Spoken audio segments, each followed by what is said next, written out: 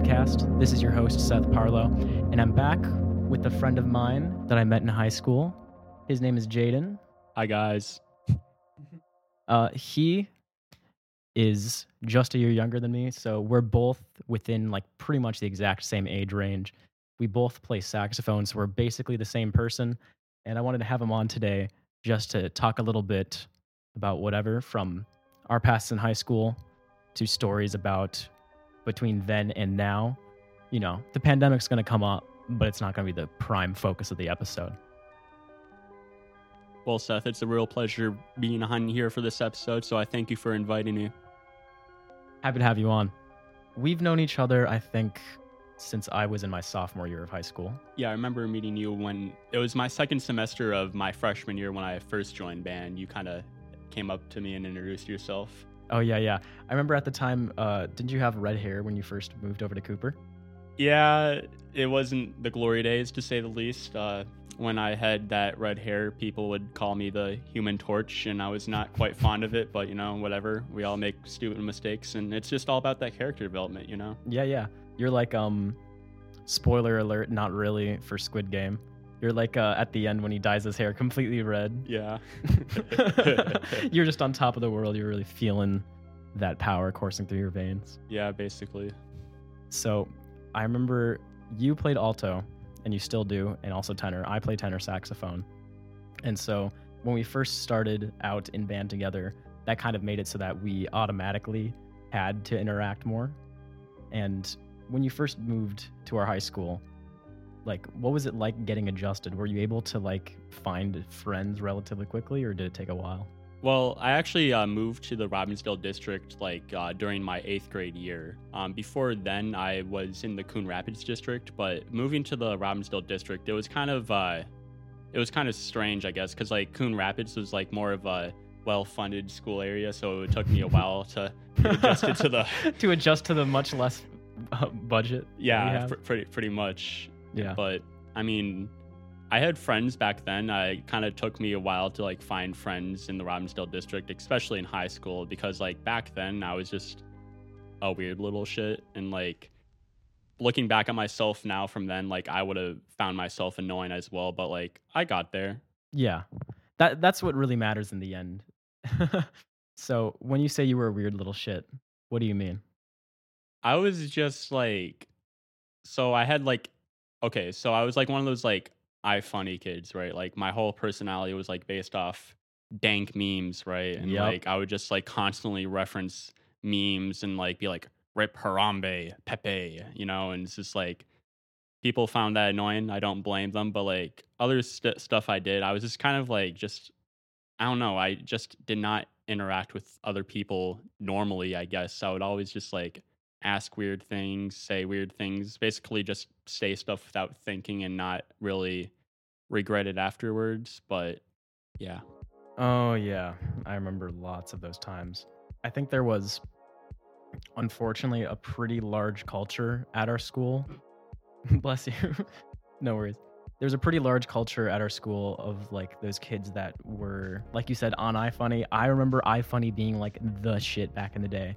It was like the Reddit kids, but like even a step lower than that. Like I remember in sophomore year of my high school, I actually got top comment on one of the main featured posts on iFunny. That was like the highlight of my week that week. In the end, it means literally nothing though. Yeah, just like being like, I remember just being featured in like the featured meme section was just like a big achievement. Like I never did that, but like I remember like I always wanted to. I just all remember like, oh my god, I can't believe these people did that. Yeah. So did you actually post memes on there? I did post memes, but all of them were stolen. Like none of them were original at all. Mm-hmm. Man, I should try re-downloading that app because I'm pretty sure I posted some really bad memes on there. Yeah, a lot of them were like really offensive. Oh yeah, there was like a big culture, like I mentioned at our school, of like the edgy memes, and so that would include stuff like one of the biggest ones at the time, really unfortunate one, was taking like SpongeBob. Do you remember this one? They'd take like clips of SpongeBob looking really weird, and they'd add a caption that says like, "When the autistic kid blank," I remember that. Ugh, those were like the most prevalent ones. Dude, that was like prime. Like I keep remember like when the autistic kid does this, or like when the Todd Wrangler does this. But like Yeah. obviously now looking back at it, it's like it wasn't right to laugh at. You know, it's obviously like offensive and bad. But like we were edgy teens back then. You know. Yeah. We unfortunately did not know better yet about a lot of that stuff. I remember there were a lot of kids at our school that would just kind of say slurs, and then that was the joke. It's like, haha, guys, look, I'm a white person saying the N-word. Isn't that hilarious? And it's like, ooh, no, not really. There were like, I remember seeing it blow up on social media. There were some kids in a group chat at our school. I think it was after, like the summer after they had graduated as part of my graduating class, where they got exposed for having a group chat where they had said like a bunch of sexist shit and said a slur in one of them and some unfortunate stuff like that. That I wasn't surprised, but I was like, it was interesting because a lot of those things people don't think it's ever going to come back to get them. Like you say something in a Snapchat group chat and you're like, oh, this is funny. This had no consequences to it at all. And it's like, a little did we know. Yeah, I mean, looking back at that, like I was kind of surprised hearing like what like the people that were in that group, but like some of the other people that were in that group, like I was not surprised that they said that, you know, just like based off their personality, like from when I knew them. But like looking back at that, it kind of like makes me reflect on like how I should like really like watch what I say, like especially more than now with like cancel culture and all that, you know? Mm-hmm.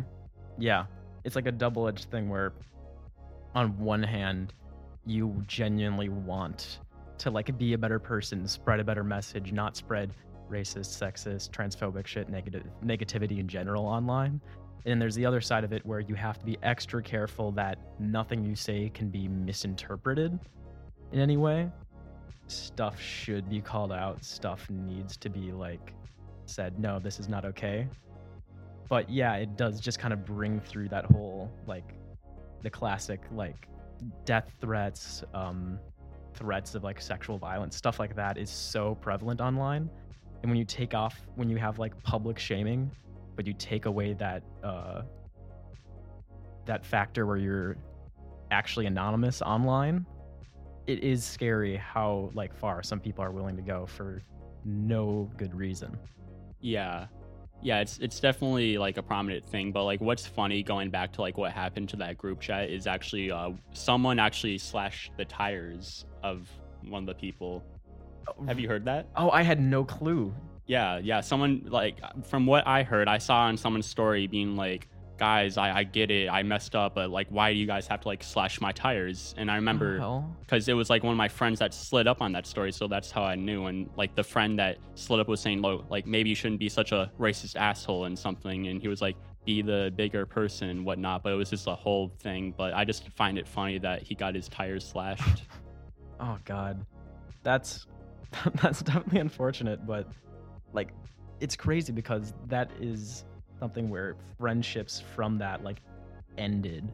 Like it's not kids games. Like you have to be careful with what you say even in private groups, because if you say it anywhere other than inside your head, it can come back to bite you in the ass. Yeah, definitely. You know, I remember like just everyone was like on their ass about it. Like they were like trying to like contact her like college, get them like suspended or even like expelled from the school and stuff. It was just a whole thing, you know? Yeah. That was I'm really glad because honestly, some of the stuff they were doing, if I had been more popular in high school, I could have been part of that group because I was doing some really stupid shit in high school that I would rightfully like be called out for saying shit that's sexist and racist and whatever. And so it's like I'm really glad that that didn't happen to me, but it's like I feel bad that your car tires got slashed, but you did say some really stupid shit at the same time. Yeah, definitely. Get this out of the fucking shot here. Just like, hey guys, it cuts to the next shot. Just fucking fog. The entire place is just. Yeah. So yeah, next episode, guys, we're gonna be doing a hotboxing episode. We will be filming it, but it will be exclusively Gray Fog the entire time on screen. I hope you enjoy it. back in high school, when we met in band, that was when we were with our first year with our newest band director at the time. Now, he was an interesting character for sure. Um, he's one of those guys that he's very opinionated on music, and I kind of admire that in some ways. But in other ways, I'm like, can you please just vibe to this? Like, I tried playing him some like kind of hardcore punk music or like funk music, and he's like, no, I can't stand this. He likes big band music, which isn't even that different. And so I was like, we do jazz music, we do funky jazz music. You like big band music. Where is the disconnect here between this and funk music? Yeah, definitely. Like he was a character to say the least. Like very, I don't know. I just always kind of found him very strange. But like at times, like he would just like irritate the fuck out of me. And like, cause here's the thing, right?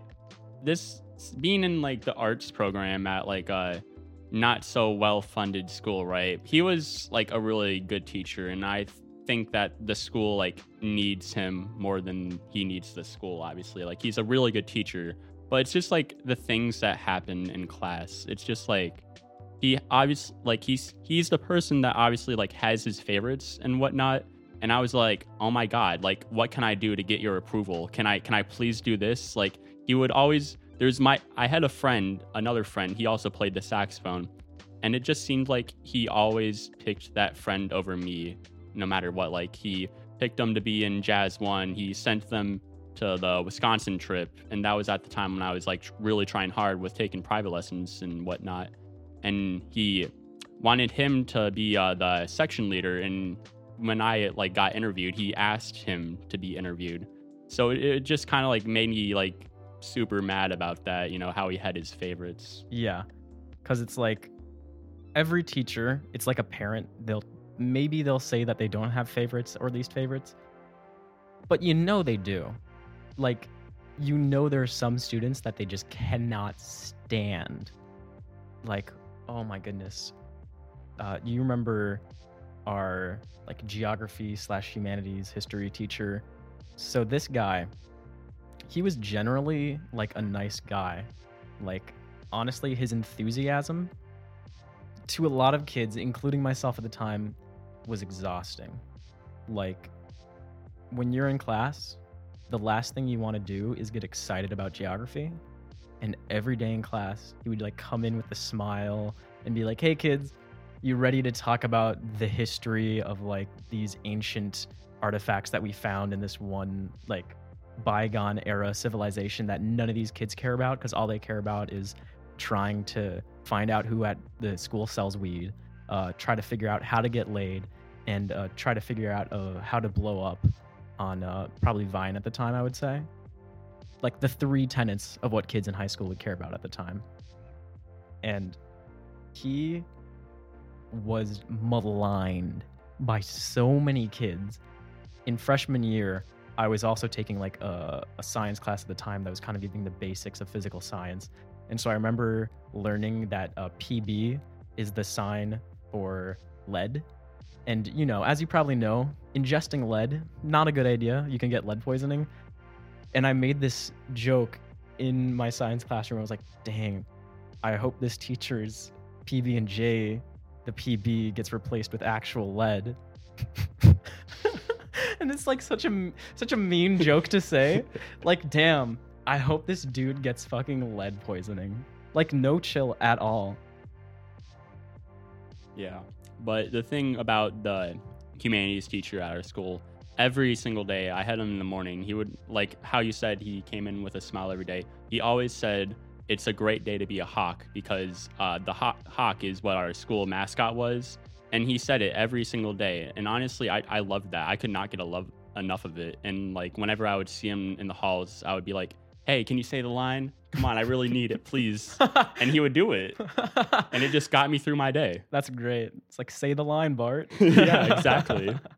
Yeah, he was a really nice guy. And I think it was my junior year, I was starting to struggle a lot more in school. And I had like a history class that was completely separate from the other ones. Like there was the advanced one, and this was the first time that I had like decided to go with the non-advanced route. And so I remember we were in this little classroom that's like right in the corner of like one of the circles around the library. Our library is like literally like a circle, and there's classrooms around it in that area. So it's like just in the back there. It's got such a sleepy vibe to it. I don't know how to describe it. Whenever I would walk in that hallway or into any of those classrooms, I would instantly just get like 20% more tired every day. And this dude, he would come into class with that same attitude. He'd do the same, it's a great day to be a hawk thing every time.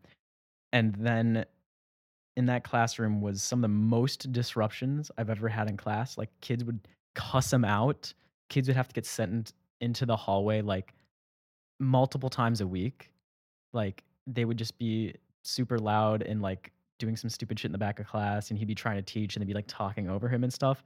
And that's when I really started like feeling for the guy because I didn't like him that much originally, but that's just because I had this childish like idea of like, oh, this guy sucks. He's trying to teach me about history. What do I look like? Yeah, how dare he, you know? Yeah. When you were in your senior year, after you got that info about it being canceled and then there was a long spring break, when you got back to the school, how long was it? Like, I don't know when the mask mandate started, but do you know when they started having kids wear masks in the school? Funny thing about that, right, is after that day on March 13th, I think it was, that was our last day of in person school. Yeah. So that was the last day, like normal day, but like the last time I was in there after that was just to pick up my instrument and music to practice at home. But other than that, my final time in high school was just like dropping it back off during like the graduation. And it was just so like strange, like seeing, like watching the online graduation ceremony because I was like really excited to walk on stage because I was supposed to be like the first person in my family to like get their high school diploma, and I was just excited to walk, you know. But other than that, really, school during the pandemic, right? It was just really like laid back, I guess.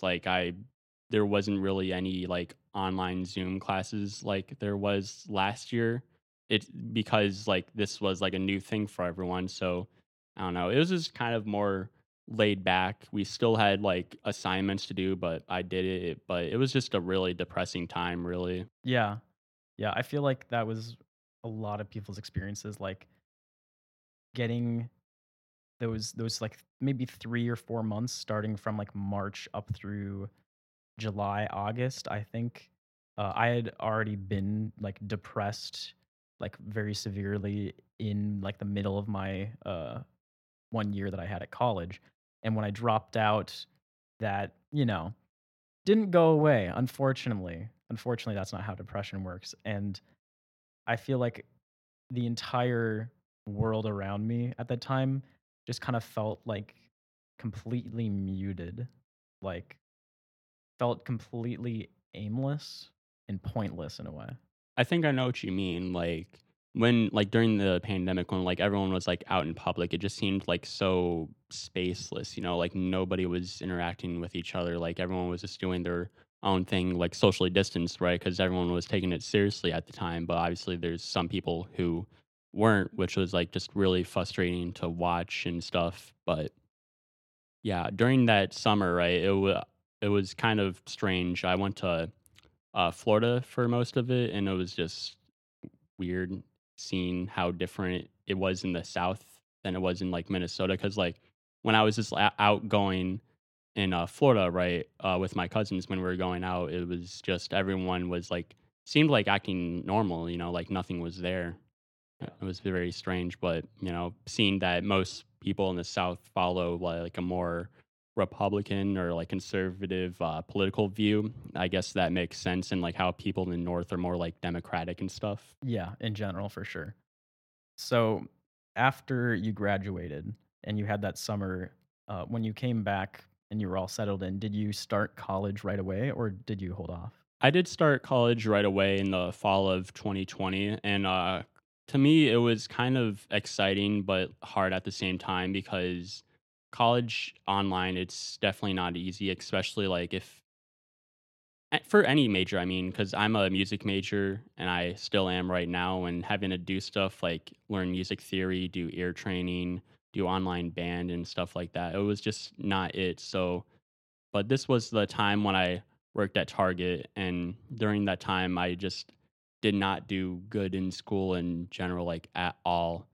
But this year, right, we finally got back to in person learning, and I finally feel like when I go in person learning, I finally like feel like a sense of hope. Like I finally like know feel like I know what I'm doing, and I feel a sense that everything's going to be okay because I know I'm going to get out of my situation right now at home and stuff. And like not too long ago, a couple weeks, my best friend took me to Mankato for a frat party, right? And I had the time of my life really like this is what I was missing, you know? Yeah. Like what made me sad in general was just like watching everyone else in my class in college doing their own thing, you know, partying and having the time of your life. Like, God, I want that. But like it makes me feel good because I know I'm gonna finally get that soon in like 6 weeks and I'm just counting down the days. Yeah. I feel like it's just been a year of like the ultimate FOMO for most people. Is just like it feels like you're not going anywhere. Like personally, not being in college, I've been feeling like a large amount of like shame around that, about dropping out, and like a lot of anxiety around money in the future and stuff like that. And then even though I may look at someone on my like Instagram or Snapchat and it looks like they're living it up, it's hard to remember in general the fact that like a social media persona is the idealized version of a person. And so many people I know are going through it right now, even if they're in a position where I may look at them and say like, oh man, you know, I wish I was like that right now. I feel like I'd have it all figured out. I feel like I'd know what I'm doing. I'd have the sense of purpose and all this. But it's not exactly universal for sure. Some people are really killing it, but I feel like most people are just trying their best and just kind of pretending like they know what they're doing. Yeah, I definitely get that. Like, I feel that same shame too, just like being in community college and knowing the fact that I was like such a shitty student back in high school. But honestly, like right now during this semester, I would say personally, I think I'm doing really good with classes and grades and whatnot. And it just makes me super happy, you know. But like you were saying about like the social media persona, right? It just feels like our generation this day is just like trapped and just so worried what everyone like thinks about them, how many likes they get on Instagram, like who might judge them. And it's so stupid, you know? Yeah. It's easy to be very doom and gloom about the future. I do feel like that's something that will need to be worked on more as we continue evolving as a society, because the internet is so like pervasive nowadays. And people are like, oh, it's been around here forever. It's been here since the 90s. And it's like, in the grand scheme of things, 3 decades of this evolution of this new technology is so little time. Like I've heard like Hank Green, you might remember him from the Crash Course series that he and John Green did. So he made a point about how like the newest revolution in technology, the thing that changes society the most is overall like communications technology, because obviously transportation is a huge one, but communication is at the core of human society as a whole. Like speech and being able to organize things is what makes society tick. And when you have a new revolution in communications, it's like we're at the very start of it. We have no clue what's going to go on, so it feels like we have had it for a long time and that we should know what's going on right now. Yeah, definitely. Like it's kind of weird just how we're the first generation dealing like with this sort of technology and how like we're dealing with it right now. Because like if you imagine how like our parents or our grandparents lived, you know, they didn't have to worry about this kind of stuff. Like I guess like they had to worry about the same kind of doom that some people in this generation worry about today because of like the whole Cold War thing, worried about getting nuked. Yeah, you know, a little bit of an issue here or there. Yeah, but it's just kind of weird just like dealing with this technology in this day and age and having to worry about so many things, I guess. And that same sense of doom, when I say that, I just think of it that like how like we're all getting older and like how none of us really know what we're doing, or just most of us don't know what we're doing really. Like I'm 19 right now and I'm personally scared of reaching like my 20s, and it's not that like I'm scared of like getting older, but it's just like having to deal with like the adult responsibilities like after college and all that, and it just seems like sometimes it just like goes so fast, you know.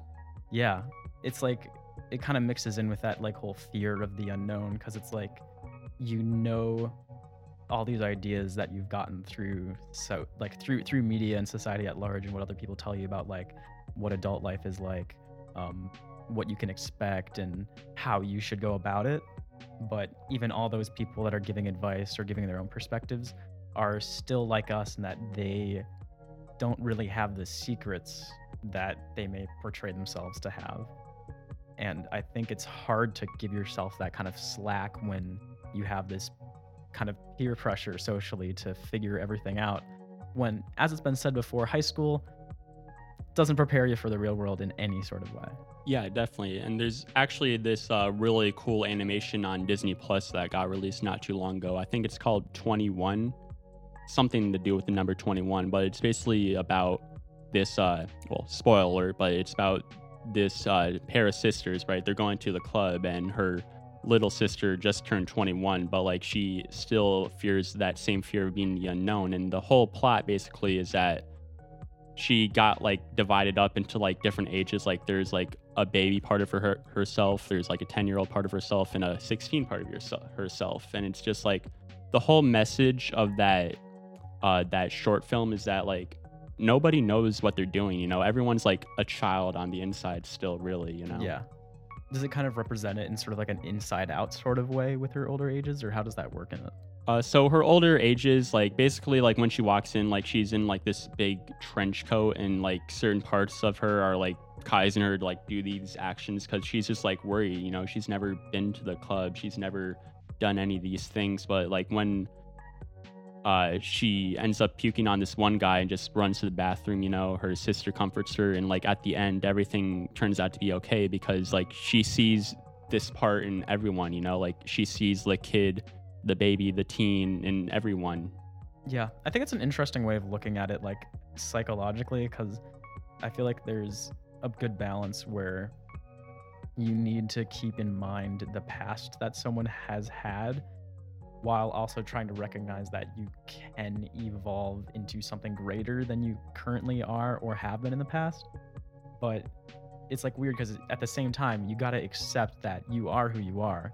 Like for me, I've been diagnosed with ADHD. The way that my mind works is never going to be the way that I want it to work. And even if it was that way, like I would be a completely different person. So it's like trying to grapple with being able to accept myself as who I am while also having hope for being a better person in the future. It feels like difficult. My second year, your first year in marching band, we did an Elvis show. Yeah, that's right. We did songs like Jailhouse Rock, Blue Suede Shoes. We also did Build Me Up Buttercup for our marching song, which I really liked. Build Me Up Buttercup. I thought it was like a really fun tune. And me and Seth were actually in the same section. You know, I played the alto, he played the tenor, and I remember we would always just like goof off, and like the section leader would always just like get pissed and just purposely separate us, you know? And our band leader would get so pissed at us because we'd just be goofing off all the time. No one would be like in step for part of it because some people somehow within band don't have the rhythm when walking that, you know, someone that is good at music in general, you think, oh yeah, they have rhythm, they can step in time. No, a lot of these kids have no clue how to like walk. Period. Yeah, definitely not. And I remember actually there was a thing called the Golden Dinkle contest. Remember that? Yep, yep. So basically, like, it was just a marching competition, and like the last one to like mess up, I guess, like wins. So we would like do things like walk like 8 yards, 16 yards, stuff like that. And it was basically like an elimination game, right? But the funny thing about that, right? Because I remember my first year being in marching band, like I remember being like the last three. But the thing about that is, I cheated. No. Yeah. So like when we had like blindfolds, right, I would like purposely like slip it a little up, and I would like use my peripheral vision to look at the ground and shit, so I would know where I was going. Wow. You little rat. How could you? I thought that was funny. I was going for it. I wanted to win no matter Yeah. the cost. Yeah. You'd straight up kill a motherfucker for that. Yeah. And I don't think anyone ever found out. And eventually, at like the end of like that first season at the banquet, I ended up getting like the most improved, which I was kind of surprised about, but it was kind of cool. Yeah. That's really cool. I always feel like that award is funny because it's really nice to win, but I feel like sometimes it can feel a bit like an insult. Like, you know, when you started here, you were complete trash. Yeah. I like that's like when a guy I know from high school, when I went to a grad party between like my junior and senior year, it feels like this moment where he walked up to me and he's like, "Oh hey, Seth is here. I used to hate this guy, but now I love him." And it's like, thanks. Yeah, yeah, I kind of get that, but it is what it is. It was a fun season overall, and what really made that season fun was we had the opportunity to go to Memphis and perform in the Auto Show Liberty Bowl that year. Oh yeah, the AutoZone Liberty Bowl, that was it. Yeah, Auto Shown. I remember we kept singing like the O'Reilly jingle instead of like the AutoZone jingle to like. Damn, it's like I would love it if that happened. Like we were sitting in the stands waiting to get onto the field. Someone in the band just quietly sings O'Reilly, and it's like a Secret Service agent comes up and just like murks them, pulls them out of the stadium. That was such a weird experience. Like performing in the show. Yeah. Like, cause for people that don't know, the AutoZone Liberty Bowl is a college football like bowl that happens. I think it's like once a year, and it's like pretty large. So they have like these decently large halftime shows. And so that year we were performing on the field with like a ton of other schools from across the country and the Isley Brothers. Yeah.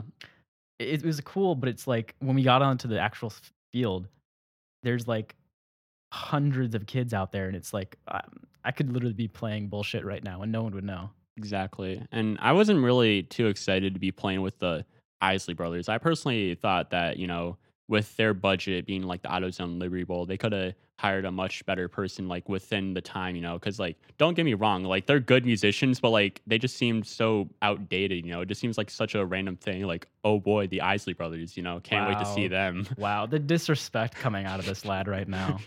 Can't believe it. No, I'll be honest, I felt like the same way. Like when I heard that it was the Isley Brothers, I was like, yeah, I think I've heard of them before. That's basically my entire reaction. And they performed in the middle of the field. You could hear them. Pretty much could not hear any of us at all, I feel like.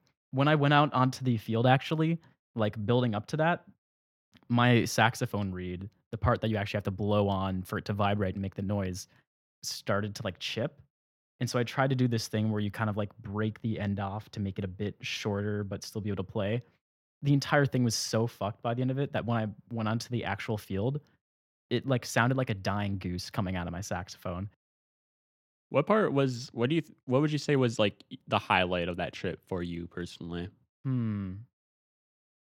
I think like one of my highlights was something you've actually mentioned to me before, was just like the trip down, because regardless of the fact that we basically had like KFC and McDonald's for every meal, which is not always a highlight. Maybe back then it is more because you don't care as much about your body, but the actual like interacting with people on the trip, the like being able to just hang out with your friends and go on this experience and being able to become closer knit with them, even if like, you know, even if after the trip you're not as good of friends, during the trip, just being able to form those relationships was so fun. And it's like it breaks you out of that area where in school you already view people in the exact same way, I feel like, all the time. And when you're in a new location, you're like, oh wow, this person is like stands out to me more in a way. Like I'm able to connect with them more because I don't feel like I'm in this formalized setting that's so awkward. And I loved that aspect of it, really. Yeah, I also really enjoyed the trip there. One thing that was not as much of a highlight as I wanted to be is that I was actually really sick during that time, like during the whole trip. So like I felt like I was like gonna like throw up the whole time. But like the good part about that, like even though I was sick, I got a lot of attention because they were like, "Oh, Jaden, are you okay? You need anything, bud? You hanging in there?" And I was like, Yeah. "Yeah, I'm hanging in there." But Mhm. I don't know. The attention was nice, but again, like you said, just in experiencing that thing with your friends, building better relationships. I just think that's just what it's all about, Yeah. I actually remember, I don't think it was the day of like the parade we did in Memphis. It might have been the day before.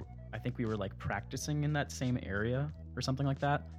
And we were like sitting in the bus waiting for it to go. Like, I think we had lunch earlier. And suddenly we saw like this group of like elementary school to like middle school age kids like out in the middle of the field next to the bus. And they were just like going at it and like fighting with each other, like kind of fist fighting and like wrestling with each other. And it was going down. Like, honestly, we on the bus that were watching it started to like root for one kid or root for another kid, and we were like kind of spectating it like a WWE match. And I was like, I don't know if this is bad, but it was entertaining for sure. Yeah, I honestly don't remember that now that you mention it, really. Oh yeah, it was a fight to behold. Mm. It was better than the Floyd versus Mayweather match, to be honest. Oh, really? Oh yeah, it was great. I feel like the least entertaining parts of that trip were the things that like the organization of the Liberty Bowl itself set up for us to do. Like, we had what was it? We had the rodeo Mm-hmm. first of all. And that was an interesting experience because when we got to Memphis, we started seeing a lot more Confederate flags than we'd ever seen before. Yeah. And I remember going to the rodeo. At the very start of it, they were like, "Oh, we're gonna have a bit of like a prayer blessing thing now, but it's not for a specific religion. It can be for whatever you believe." And then they literally like name dropped Jesus like right out of the gates. First bar, name dropped that dude. Yeah, I did not really enjoy the rodeo that much. It just kind of just reminded me of like the rodeo at the state fair. Like, I can like see this there, like what's so special about this, I guess. But like, Yeah. I mean, it was like, don't get me wrong, it was fun to watch. But like one tedious thing about it is that like we didn't have dinner that night. And like getting food at the Oh, rodeo was like yeah. our only option for food. And like the line was just god awful. So I Yeah. just ended up going to bed without any food. And I was like, fuck it, whatever. Yeah, I would say you weren't missing out on much. I got like a few hot dogs from there, and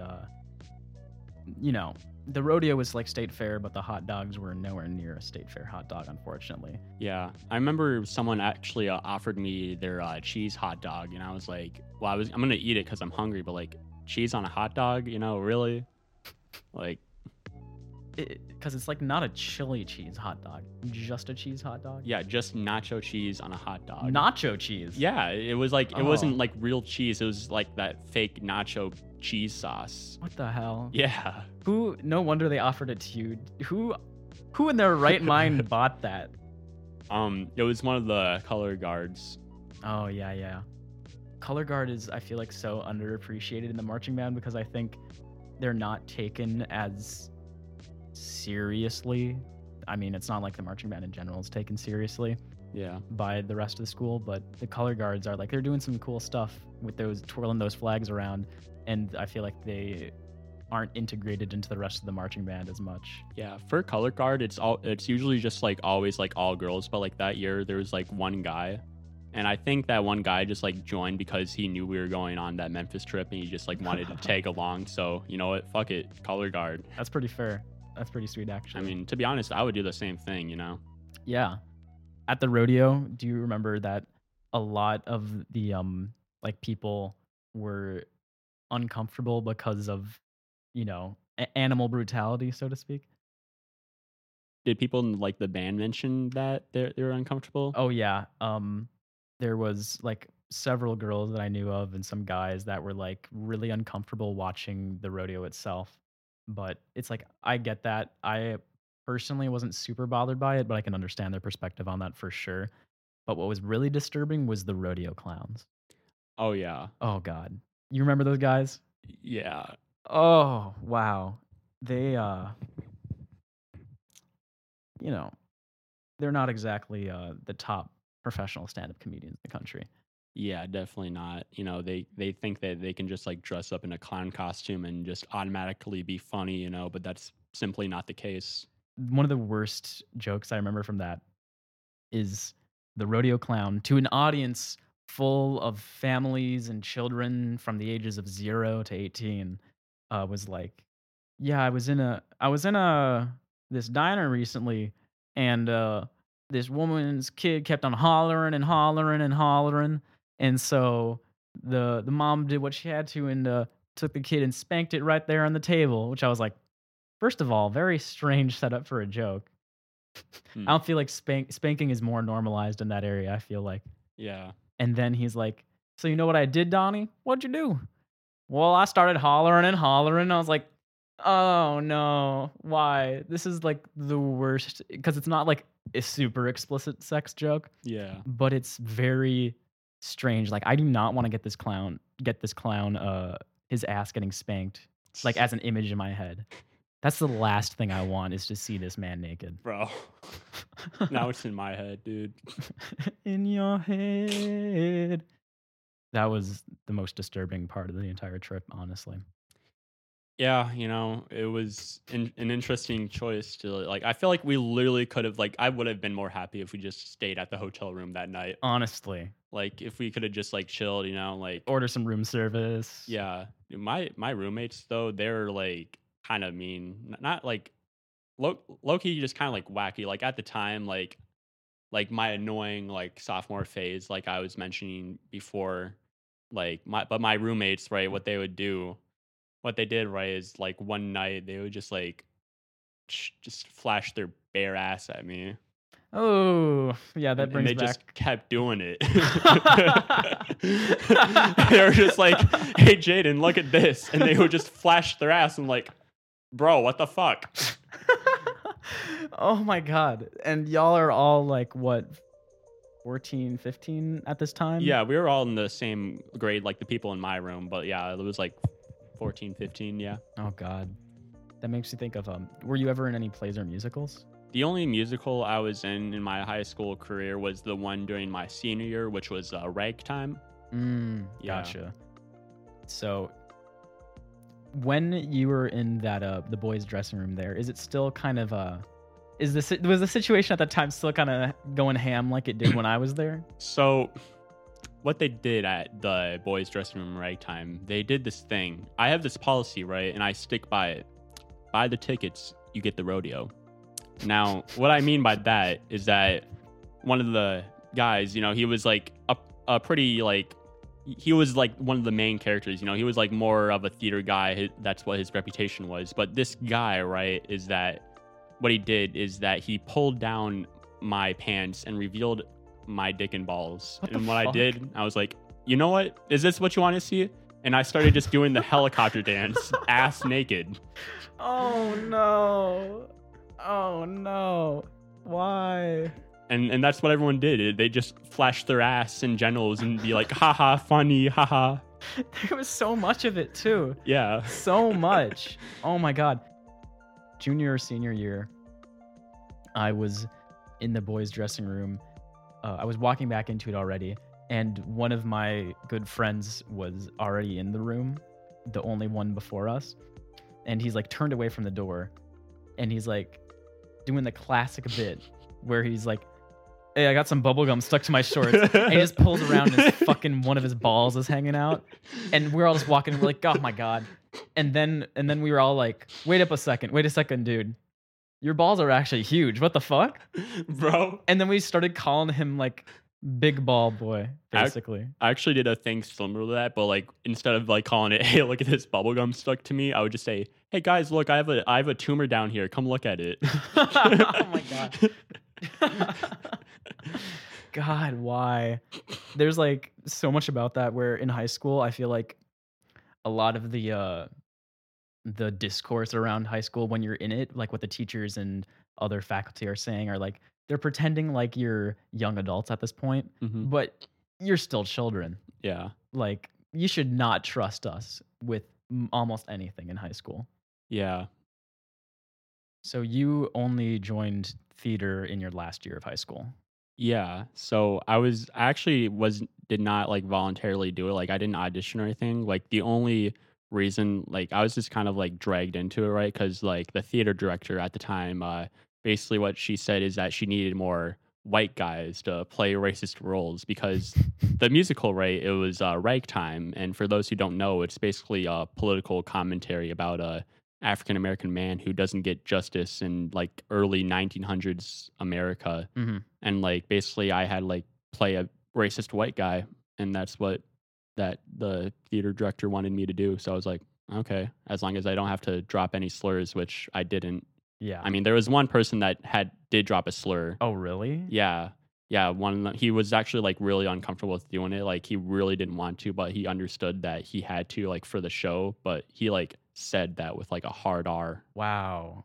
Man, I'm actually kind of impressed how much some of the theater programs started being able to get away with, because I've mentioned to you before a show you hadn't seen called Society was based on 12 Angry Men, and that had like a lot of like racial commentary and like a lot of swearing and stuff talking about like drugs and sex. And I think our teacher for the theater program started to notice that. She was like, "Oh, I guess I can actually include some of this more racy stuff in our productions." And I was like actually kind of impressed that she actually like went for it in that way. Yeah. I mean, nobody like really got in trouble for it really because like everyone like understood it was like all for the show. Like Yeah. I thought it was an interesting choice that the theater director would like want to incorporate that too. But I get where the person's coming from that they wanted to make it like seem more like real, I guess. Yeah. But it was a really good show overall. It was a fun performance, good message, and all that. Really good show. Yeah. That's really cool. I wish I could have seen it. But was it one of those things where it's like kind of pivotal to the plot itself, that it's like a huge moment of racism or something like that within the show when they say the slur? Uh, yeah. I mean, it doesn't like when the person who plays the character who says that word, like when he says it, it's like obviously in like more like important moments. You know, he just like doesn't like spit it out like left and right, right. Like Yeah. there's certain times when he says it to like make it more dramatic. Oh, okay, I got it. I got it. So he actually had to say it like more than once in the show. Yeah, and there Wow. was actually another person who had to say it, just two people, I think. Yeah, that would have been so uncomfortable. I can't imagine Yeah. being in that position. Like, I remember my freshman year, I was in a one act play, which is like 30-ish minutes, and we were doing The Giver. If you've ever read that book in school, I uh, have not.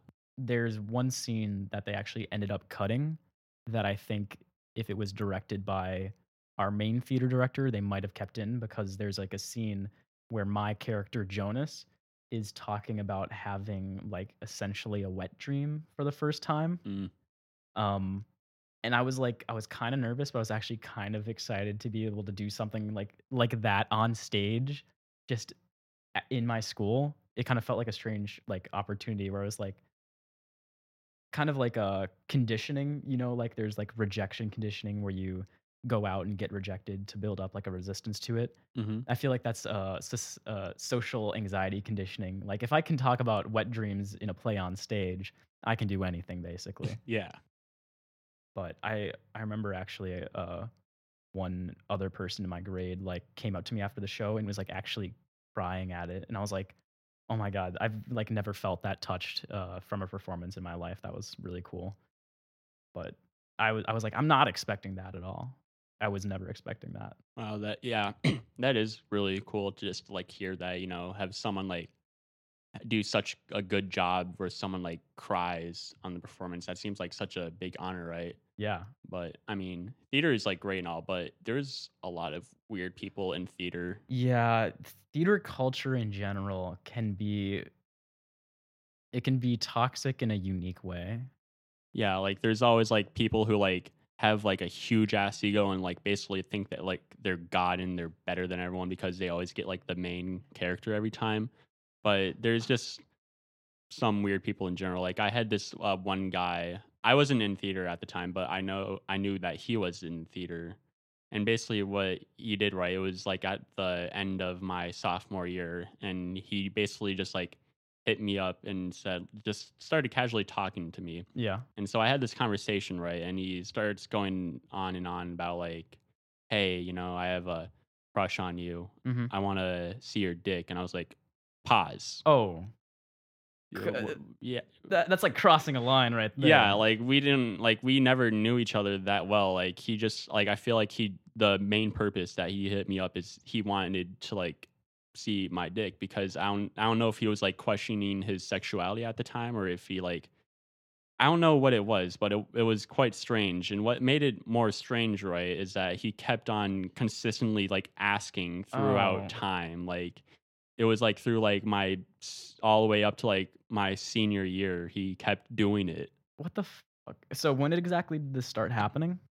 Like spring of my sophomore year. It was like April or May. Wow. So that was like what, 2 years? Yeah, and what happened, right, is I actually ended up going to his house one of these times, right? Because I kind of let go of the fact that he asked, and I thought he wanted to like actually be friends. So I was like, hey, I'm auditioning. I want to, join choir. I know that you're really good at singing. Want to teach me how to sing for a bit? Want to hang out? Because I was trying to be nice. He generally seemed like he wanted to hang out. But when I was like there, he was teaching me stuff. I was having a good time, but all of a sudden I just like got this like awkward vibe. Like I forgot if it was like something he said or done, but I just said like I need to use the bathroom real quick, and then I like got on the phone, and be like, "Oh hey mom," and I'd be like, "Oh, I have to go home now. Okay, well I'll be there in a second. All right, bye." Yeah. And then I just told him I had to leave, and I ended up like walking home. How long of a walk was that? It was like probably an hour because he lived like kind of by the school, which was like not too far, so it was like a mile or two walk. Okay.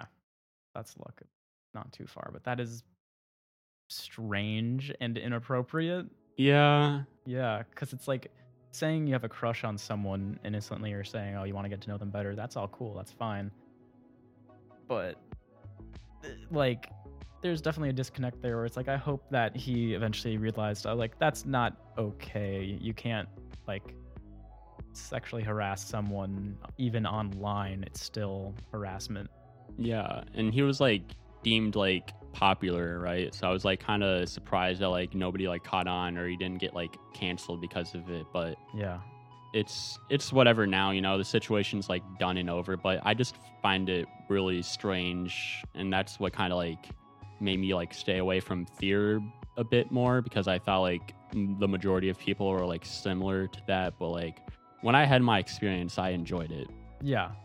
Yeah. Because theater, like, despite having, like you mentioned, like, there are often a lot of big egos in theater, and combine that with, like, everyone there still trying to figure themselves out. Like, me being, for example, like you mentioned earlier, being in, like, that awkward phase, that phase where you're, like, edgy and think that edgy humor, no matter what, is just, like, the funniest shit, and that's what real humor is. Combine all that together with just hormonal ass teens, and it can sometimes be a recipe for some drama. There's a lot of weird drama there, but it is worth it because being in like a community where you find the people that you do connect with, that respect you and you respect them, and you're able to have these awesome experiences with is so worth it.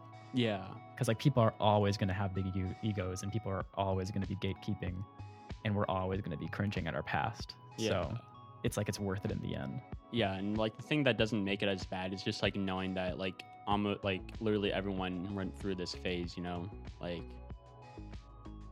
Yeah, it's like there's some people where it's like when you look back on them in high school, you're like you're one of the rare people that seems to like pretty much have a good deal of your shit together and figured out.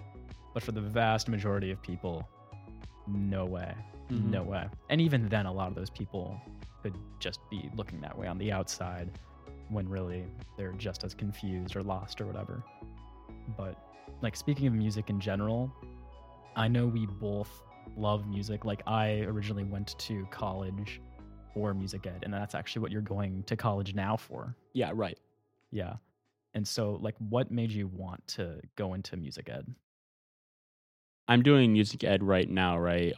Because the origin of my passion for music resolves around my grandfather, which at the time I spent a lot of time with during my childhood because, things at home weren't great. A lot of bad things were happening. And he would always like let me stay at his place over the weekend every time. And we'd always go on like such fun adventures. He would like take me tubing. He would like buy me a toy from Target sometimes, take me out to Perkins, just stuff like that.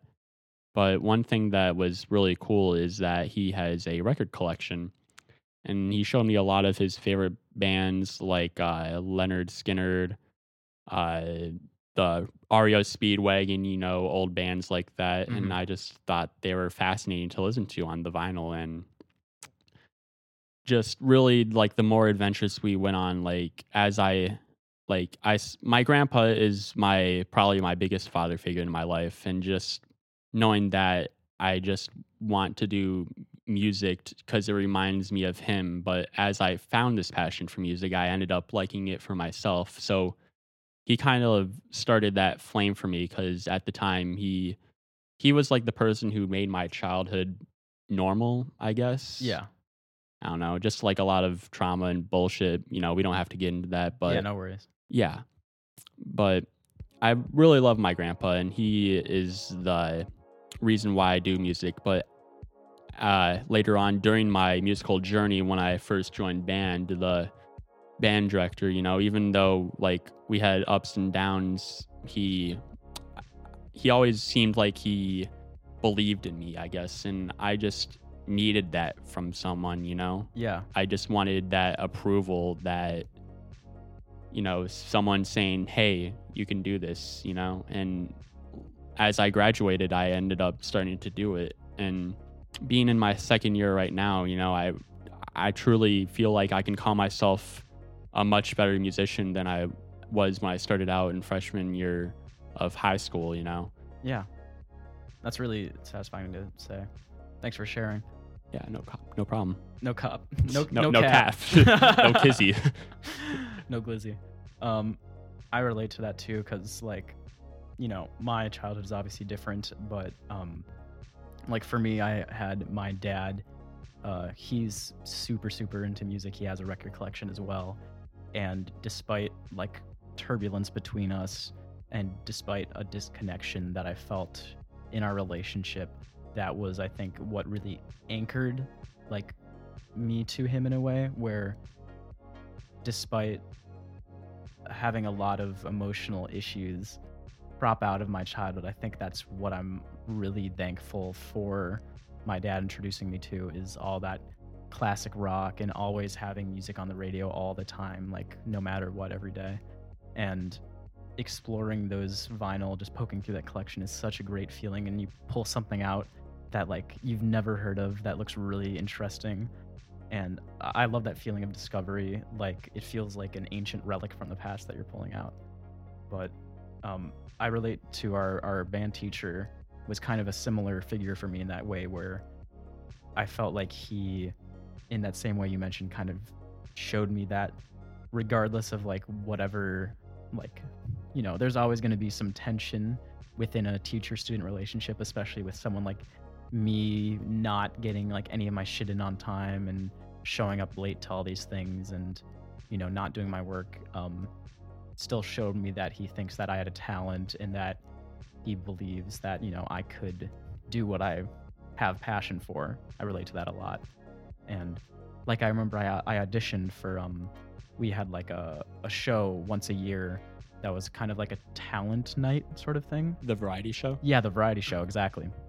And one year I had auditioned, I think it was my junior year maybe, I auditioned with an acoustic guitar song that I had written. And, I was pretty unpolished back then. Like, I'm still not a good guitar player.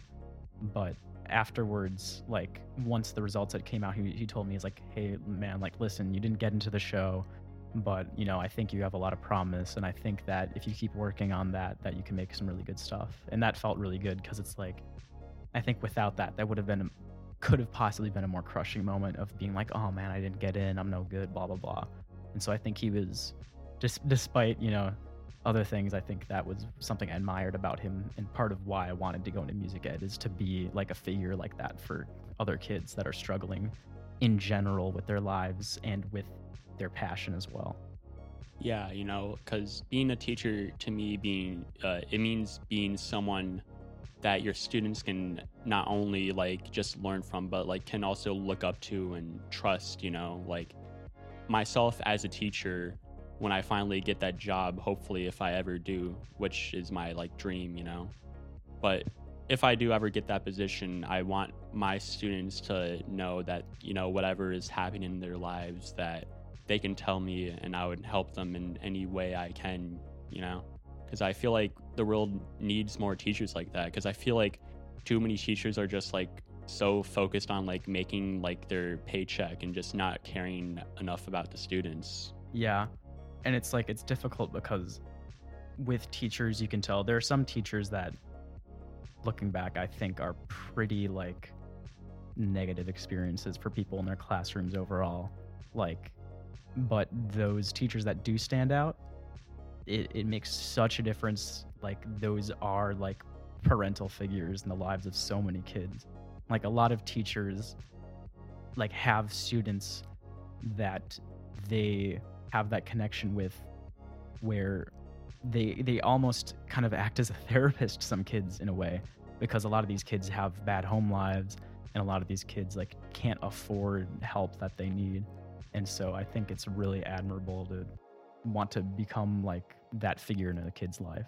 Yeah, I remember, our band director, one time I told him part of like a situation I was going through, and it was like, Jaden, I hope everything turns out okay, but like one thing you should know, that trauma is what really creates good music that stands out, which I thought was kind of like weird Yeah.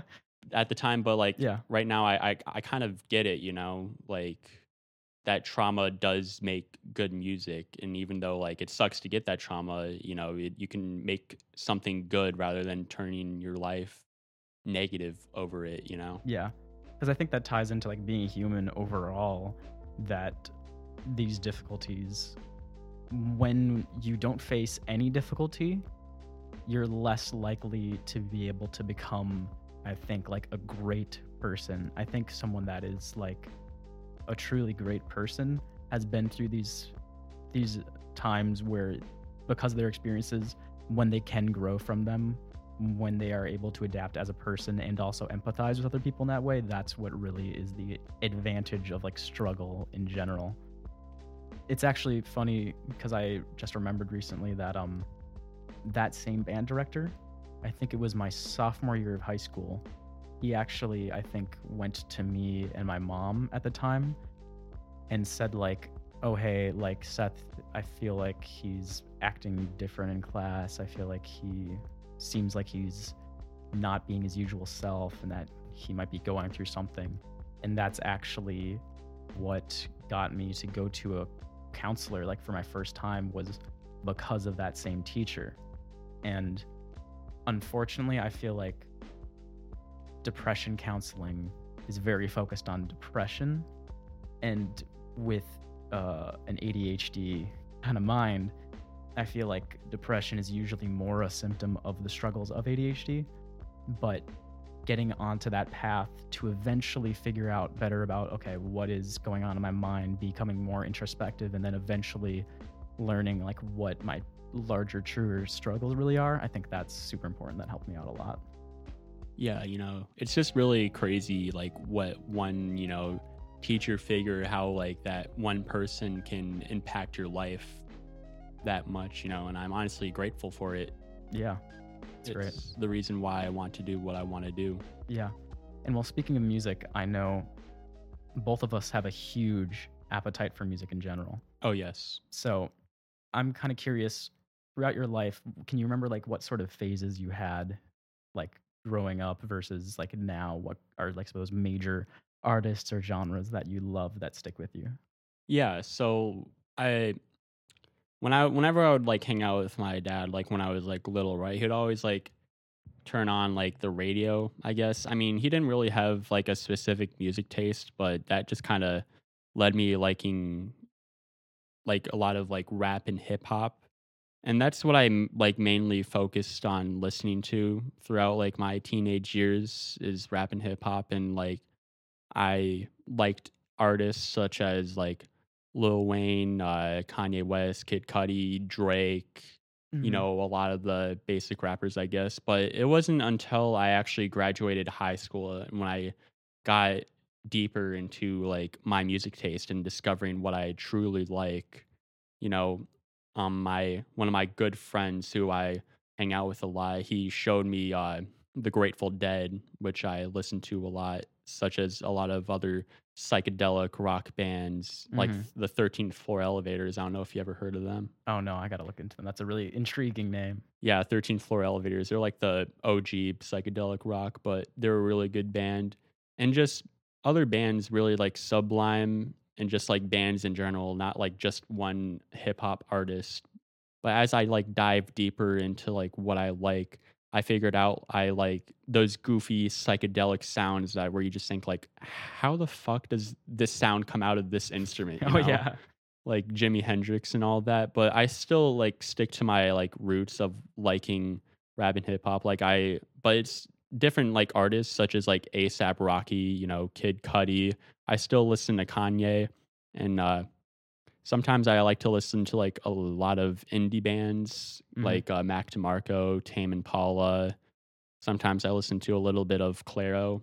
Oh yeah. Yeah, Some of that bedroom pop spice in there. yeah. Yeah. Oh man, I love some of Mac DeMarco's stuff because I remember when I was really young, I had a Beatles phase. I think that was in elementary school, and a Michael Jackson's. Hmm. You know the favorite The band, Jackson Five, you mean? No, just Oh, the band, Michael Jackson's. yeah. um, yeah, I had a phase of him for a while, and then I remember in around middle school, I got really into Dead Mouse and Daft Punk, Hmm. and I got more introduced to some of like the beauty of like production focused music, which I really love, house music and techno music and electronica. And I had a phase where like I basically only listened to that kind of music for a long time. But then artists like I feel like Gorillaz is a big one for a lot of people where that helps them like branch out Yeah. because of how eclectic their sounds are. Yeah, it makes like they when they say that they're a Gorillaz fan, it just makes them seem so like different. You know what I mean? Yeah. Yeah, Yeah, I'm special. I like Gorillaz. yeah. I like not to brag or anything, but I like Yeah. Gorillaz. Yeah. You know, I'm just kind of cool like that. Yeah, but I forgot to mention this, right? But another a type of music or artist that I've really been enjoying lately is Olivia Rodrigo. Hmm. Her Sour album, I personally think deserves album of the year because I really like her songs, like with her like deep lyrics, not like just like the like driver's license or anything like that. Like there's this one song, Hope You're Okay, which I didn't really know the meaning of, but like learning what it meant was like that she knew a friend who had like abusive parents and like Mm. she hopes that he or she ended out okay and turned her bad situation to a royal flush. But it's just those like deep lyrics that really inspire me of music that I want to create. Like when you listen to sad music like Juice WRLD or X, right? They rap about like all girls are the same, I have depression, blah blah blah blah. Yeah. But like when I like make a song, if I want to make a sad song, I like want to make it like subtle, you know? Like when I say something, I want my listeners to be like, what does he mean by that? Yeah. You know, like just those subtle motifs that you really gotta like listen for and stuff like that. Yeah. I love a good I love a good song that makes you kind of have to give it a bit of a literary analysis on it. Yeah.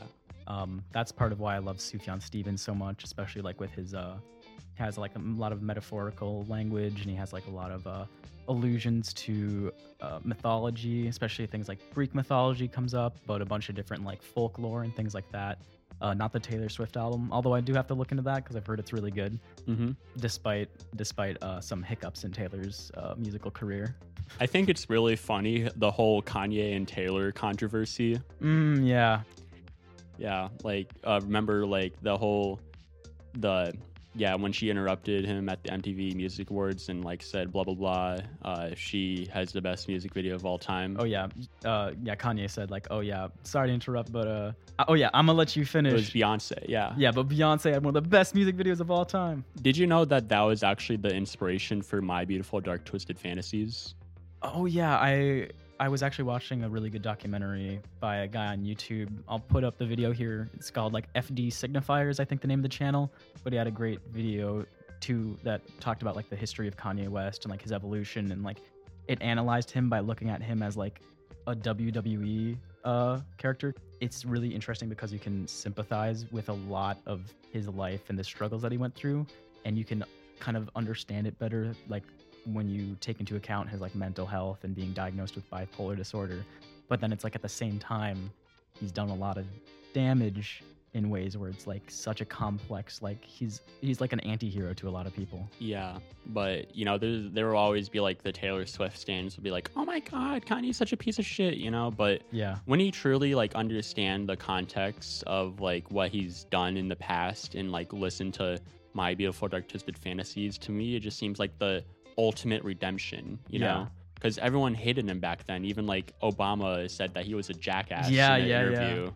You know, but like when he released that album, it just won everyone over. You know, everyone just forgot what he did. Last thing I want to talk to you about today is what your 2021 has looked like, because I know 2020 was like a huge meme and everyone was like, "Oh God, it's the worst year ever. I'm so glad it's over."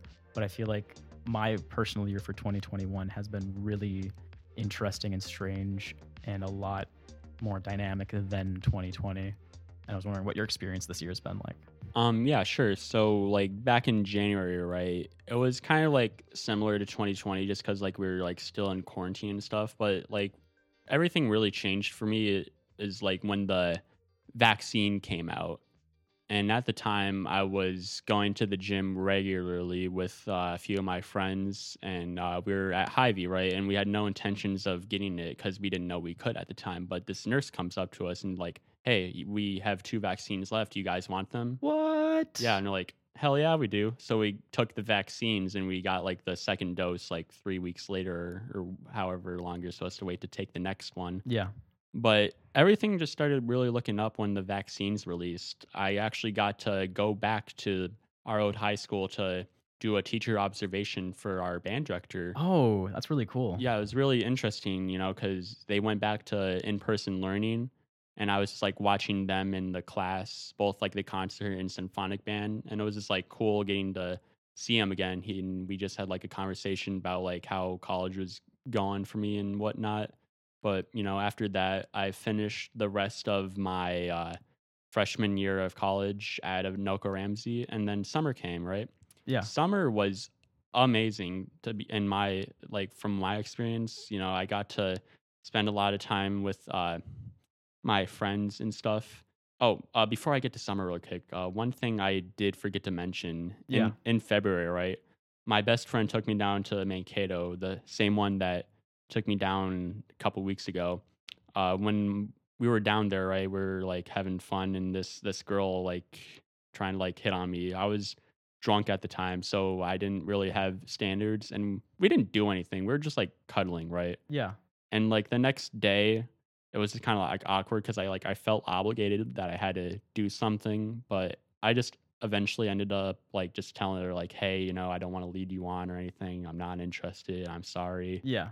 And it was my friend just kept giving me shit about it, but like in a funny Yeah. way, you know. Yeah. But you know that happened. But summer, right? I went on a lot of adventures. I went to Dallas, Texas for like a week with a bunch of my friends. And other than that, really, it's just been a lot of traveling, a lot of just enjoying summer, you know, doing summer activities, going to music fest. Well, not music festivals.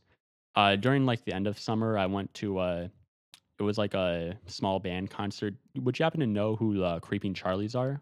Sounds really familiar, but I don't think I do. Yeah, so I saw them live. It was just like a bunch of like indie kids just like hanging out, you know.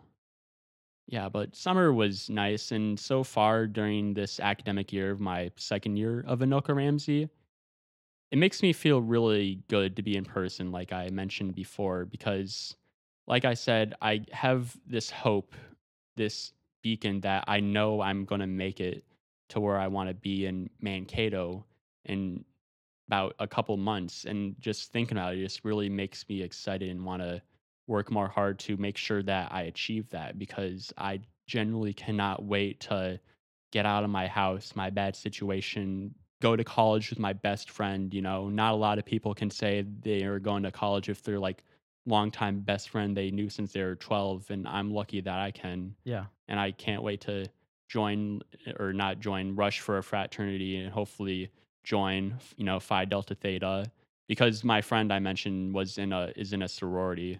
She's in Alpha Sigma Alpha, and she wants me to join that chapter at Mankato. But I'm just genuinely so excited for the future to come and all the opportunities I shall face in Mankato, and just really just escaping my house. That's just the thing I'm most excited about. Yeah. And as 2021 is coming to a close in December, I will be in Mankato. I will end 2021 with glory and prosperity for myself. And it seems like the best feeling ever. That's really awesome. Yeah. Really happy for you, buddy. Thank you. Oh God. For our audio listeners, we had a very strained handshake right there. Yeah. Yeah. I definitely relate to that feeling of like getting ready to get out of the house, because I just moved into this apartment in July. But then after my car got totaled in mid-July, I had to basically spend the next over a month just on my mom's couch for like a long time. And that was like, back into the situation again. I was like, oh goodness, like I know why I want to get out of here again. It's actually funny because at the start of the year, I wouldn't say I was doing amazing. I was working at a pizza job in January, um, and this is at a time where I was still recovering from my previous breakup that had happened in the middle of 2020, and of course, from social isolation. Like I was basically not seeing anyone for the longest time for like basically all of 2020. I didn't hang out with anyone, and I only saw people at work. So it was like kind of a strained time for me. And I did enjoy my pizza delivery job in general. I did enjoy my coworkers a lot, and they helped me like essentially through that time. But um, at a certain point, I was like, I really can't be delivering anymore. Like they keep, the main managers keep scheduling me like closing shifts, even though before I had explicitly said like I don't want to do closing shifts anymore because it messes up my sleep schedule, yada yada. So I left. Then I got a different job, and the actual job was different than I thought it was going to be. I thought it was going to be like yard work, as in like landscaping type stuff. And it actually ended up being, I was so dumb that I hadn't realized this earlier, a job at like a car junkyard. And my position when I went there on that first day, it was like with a temp position, was to go out into the yard with another dude there. And all I would do is basically remove the license plates off of cars, clean out all the trash, which is, there's a lot of puking and pissing that goes on when people get in car crashes, as well as a lot of trash that people keep in their cars for a long time. There was a vase with something at the bottom, and I looked at the bottom with my eye right up to it, and it was a dead mouse. I was like, oh, gross. And I threw that away. And after that day, I was like, nope. Literally next morning, I woke up, I called him. I was like, sorry, I can't do this job. This is not for me. Got a different job as the DSP that I mentioned earlier. That wasn't the right position for me, but with the vaccine coming out soon, I was getting more hopeful. But I was like, I'm really starting to not be able to stand living at my mom's house right now. Like I was going crazy. And I would only just work out outside of work. I was getting like way too into work and like focusing on my diet to like an unhealthy degree, if you know what I mean. Mm-hmm. And then after that, I eventually got my job at my current position at a place where I clean windows and gutters. And then that all happened with my apartment situation. I actually moved into a place in the first or second week of June that was renting out a room in a house. And then I talked to the other roommates there, and they mentioned that the guy that owns the house that lives there as well had said like sexual stuff about me while I was moving in. Ugh. Yeah, so I moved out immediately after I had finally moved in, found a different place at this apartment, moved in here, all that happened with my car, and now I'm here and I feel like I'm starting to finally settle down a bit. I'm going to be getting a different job that's not so stressing on my muscles as well as my sleep schedule, and I feel like I'm starting to get into a mode where I can focus more on my future, and it's like I think kind of in line with what you mentioned with going to college, it's like along with there being like a beacon where despite all this confusion, I'm starting to feel like I have a focus. Like this podcast is something that's been a focus for me as well as reading again. But like going back to college is also something I want to do soon. And Yeah. so, yeah, I think, just look for big stuff from us coming up. Definitely. Not too soon. Give us some time, Give us at least a couple days Yeah. or years. Possibly an album soon. I've been hoping. Yeah. But anyways, well, we'll be signing off here. It was a great pleasure to have my friend Jaden on here. Thanks again for having me on here tonight. Oh yeah, you're welcome and thanks for coming in. Of course. Thank you, the listener, for listening or watching. I hope you enjoyed, and I look forward to seeing you in the next episode. Bye-bye.